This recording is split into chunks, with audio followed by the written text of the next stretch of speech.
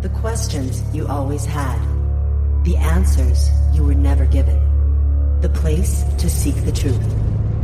Welcome to Veritas.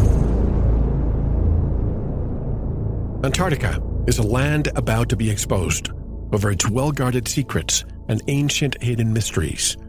In 1955, as a result of a secret agreement reached between the Eisenhower administration and a German breakaway group in Antarctica, a transnational corporate space program began to emerge. The secret infusion of personnel and resources from U.S. military contractors into Antarctica allowed this transnational corporate program to steadily grow into a major space power, which would eventually surpass and eclipse the secret space programs run by the U.S. Navy, Air Force, and the classified space programs of other nations. Whistleblower claims substantiate that many of the classified programs conducted there violate the 1961 Antarctic Treaty and constitute crimes against humanity due to the abuse of a captive slave labor force. Greetings, I'm your host, Mel Fabregas at Veritas Radio. If you want to listen to tonight's full interview and all of our material, click on the subscribe button at veritasradio.com. And if you want to get in touch with me, want to be a guest on this radio program, have a guest suggestion, or have feedback, just click on the contact button of our website at veritasradio.com. I always love to hear from you.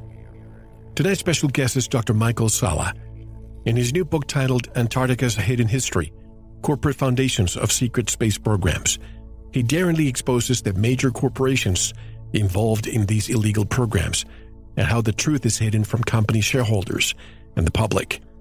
Today, Antarctica's secrets are slowly being revealed by the increasing volcanic activity that is melting the massive ice shelves, exposing ancient artifacts and crashed extraterrestrial spacecraft.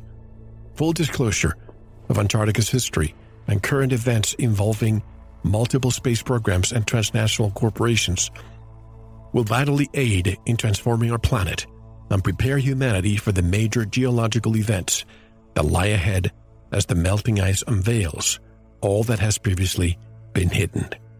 His website is exopolitics.org, and directly from Puna, Hawaii, I would like to welcome my friend and special guest, Dr. Michael Salla, back to Veritas. Hello, Michael, and welcome back. How are you? Aloha, Mel. It's good to be back. It's been a long time. I think about a year. No, it's been, I believe, 2 years now. So I'm glad that you're back because I've been thinking about Antarctica lately, and recently you said I just wrote a book about Antarctica, and well, here you are. So first of all, what prompted you to write a book about Antarctica, and what is really happening there? I want to know. Well, Antarctica is an area that I've been interested in since I got involved in exopolitics back in 2001. As you probably are well aware, there have always been rumors of Germany having set up a base in Antarctica. Operation High Jump was something that people have always puzzled over. But it was always elusive in terms of getting really firsthand testimony about what's really going on in Antarctica. But that really began to change just a couple of years ago. First, there was this flight engineer, a Navy flight engineer who did an interview with Linda Moulton Howe where he talked about what he had seen in Antarctica. And that was very interesting because that was firsthand witness testimony from someone who had been there. But the thing that really convinced me that this was a project that needed to be written up in book form was when Corey Goode described having been down to Antarctica not once but twice, having been taken down there as part of this kind of inner earth civilization that are feeding him information, and that he's been on board their craft that have twice gone down to Antarctica to basically conduct surveillance missions of the secret bases that were set up down there. and of the ancient artifacts that have been recently discovered there. And Corey's information has been pretty consistent with what the scientific community has been recently releasing in terms of giant caverns in Antarctica, thermally heated, that is conducive to life. And so I think that when you look at the whole package in terms of, what eyewitnesses have been saying about Antarctica, what the scientific community has recently been putting out about events and discoveries in Antarctica, with some of the historic documents concerning Germans and Operation Paperclip, when it all came together, I thought it was a pretty compelling book. Well, let me ask you this, and I hope it's not offensive to you or to Mr. Good, but if Corey Good's information is accurate, isn't he violating a military oath? And how do we know that what he's saying is not disinformation? Well, I've been working with him now since March of 2015. And in that time, I've really found nothing that makes me doubt his story. I mean, I have worked with other people for over a period of years, and sometimes things do happen that makes me doubt their story. But as far as Corey Good is concerned, there's nothing there that really makes me question it. And in fact, I'm privy to some personal information where let's just say I traveled recently to Europe, and I met with some people that were providing kind of personal services to Corey, protection services, shall we say, and these were high-level people in the intelligence community, and they clearly believed what he was saying was true, and these are very senior people in the intelligence community in NATO. Similarly, I've met people or actually communicated with people from the Defense Intelligence Agency who have also communicated about Corey, and they believe he's genuine. And in my own personal research, I've found what he says to be very consistent with some of the public documents that are released, or public events that seem to happen synchronistically with his revelations. So yes, so at the end of the day, I found nothing awry with his testimony, but I found a lot of corroborating support from high-level people within the intelligence community, as well as a lot of synchronicities with things that people would describe as kind of circumstantial evidence, such as him talking about secret slave bases on Mars, and then the British Interplanetary Society organises a conference dealing with slave bases on Mars. How do you remove a Mars dictator? That actually was a topic in a British Interplanetary Society meeting in London, where they had approximately 35 people from the scientific community, the kind of aerospace community, meeting to discuss that very topic. So, all of these things, when you add them up, to my mind, make Corey Good a credible eyewitness. No, that's fair enough.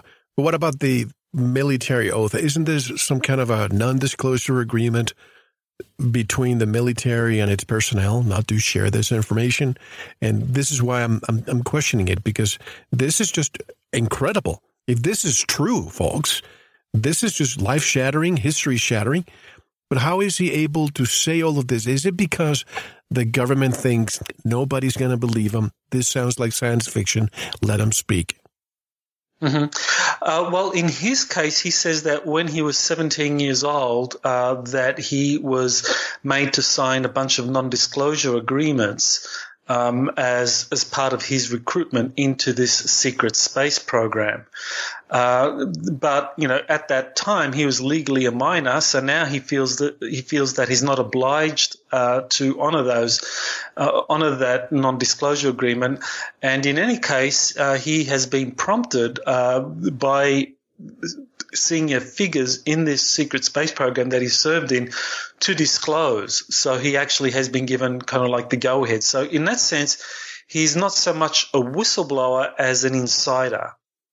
Interesting. So those agreements were signed before he was an adult, so they're invalid, basically.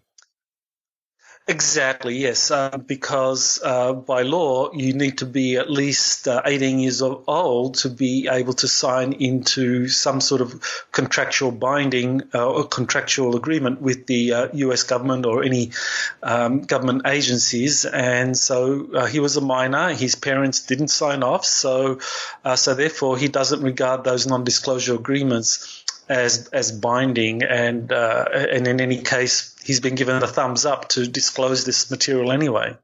We'll go back to Corey Goode's story later, but let's go in chronological order, more or less, just to give a better perspective. We've discussed this before, but it's important to refresh our minds. Let's begin with the Thule Society. What is this Thule Society, and is it still active? Well, the Thule Society was a secret society established in Germany in the 1900s, and after the collapse of Germany during the First World War, the Thule Society was very prominent in helping rebuild Germany in terms of getting a new political leadership on board. The Thule Society itself believed that they were in touch with or had information about an ancient underground civilization that was connected with ancient Hyperborean civilization in northern Europe, whose capital was Ultima Thule, and so that's where you get the Thule Society name from.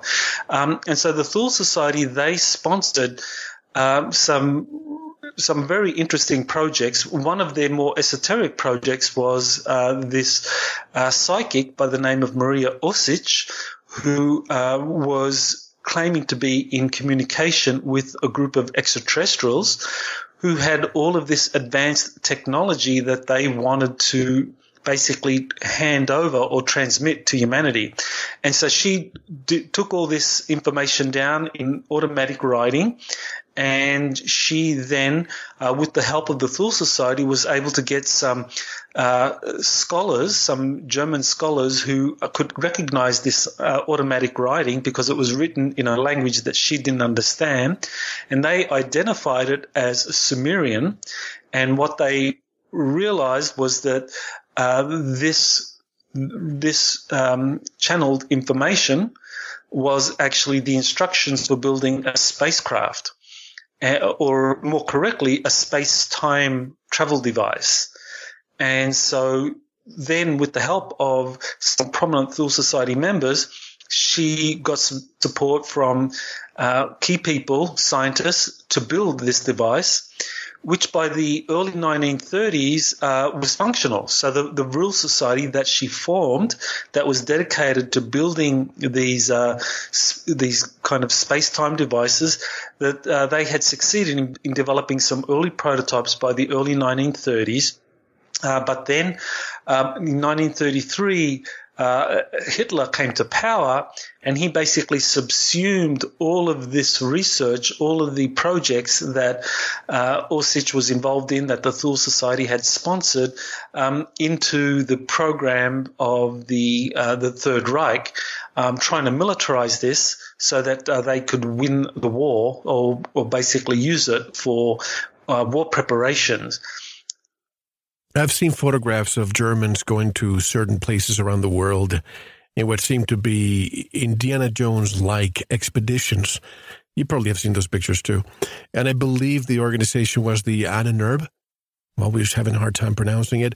Why did they choose these locations? I believe Tibet was one. How did they choose these locations? How do you think the advanced technology they created was due to the ancient artifacts or information that they found? Well, that's an important part of all of this, Mel, because the SS Ahnenerbe, they were the kind of scientific and educational branch of the Nazi SS, and their job was to basically go out there and find any ancient records or manuscripts or technologies even that cast some light on the Aryan ancestry. Because, as I mentioned earlier, the Thule Society believed that Aryans were descendants or were connected in some way to these ancient Hyperboreans. And so this was something that the SS Anonebi were actively studying. And one of the things that they understood about advanced technologies was that there was a very strong consciousness component to it all. So they understood from the very beginning, and this goes back to Maria Orsic and her kind of esoteric communications, that in order to understand these ancient technologies dating back tens of thousands of years from ancient civilizations that have long been forgotten or gone underground, that it wasn't just a matter of kind of like Newtonian sciences, studying, understanding physical laws and understanding how technology works, but you also needed to understand consciousness. You also needed to develop consciousness, because consciousness was kind of like the tool, was kind of like the mechanism by which these technologies could work. So, if I was to use a metaphor like a horse and carriage, the carriage might be compared to modern technology and the horses would be like consciousness. And depending on how you utilize your consciousness, you could take that technology anywhere. And so the Germans believed that through understanding the kind of interface between human consciousness and advanced technologies, you could build a society that was able to utilize technologies that the rest of the world didn't understand at all.